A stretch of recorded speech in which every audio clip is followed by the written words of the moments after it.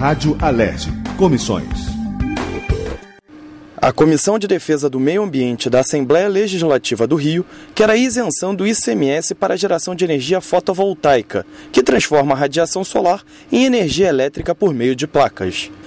Em reunião nesta sexta-feira, 26 de junho, empresas do ramo reivindicaram mais incentivo por parte dos órgãos públicos para investimento em energia solar e classificaram a isenção do Icms como essencial. Segundo o presidente da comissão, deputado Tiago Pampolha, do PTC, tanto a Alerj como o governo do estado já têm projetos para o fim da tributação.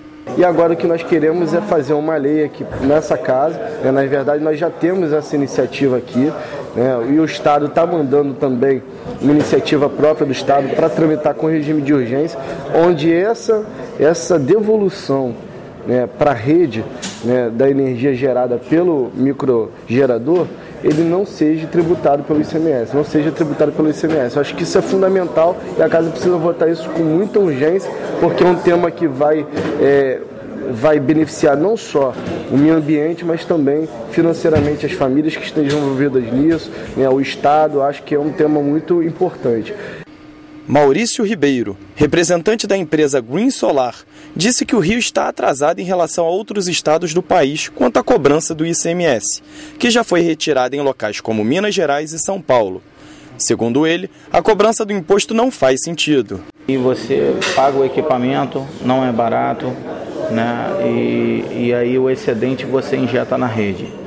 Ou seja, o que você não consome na sua casa ou empresa vai para a rede. Quando você vai para a rede, você paga imposto sobre isso. E isso que a gente acha uma coisa que não faz muito sentido, Uma vez que você não teve nenhum subsídio, ou nenhuma ajuda do governo, ou nenhuma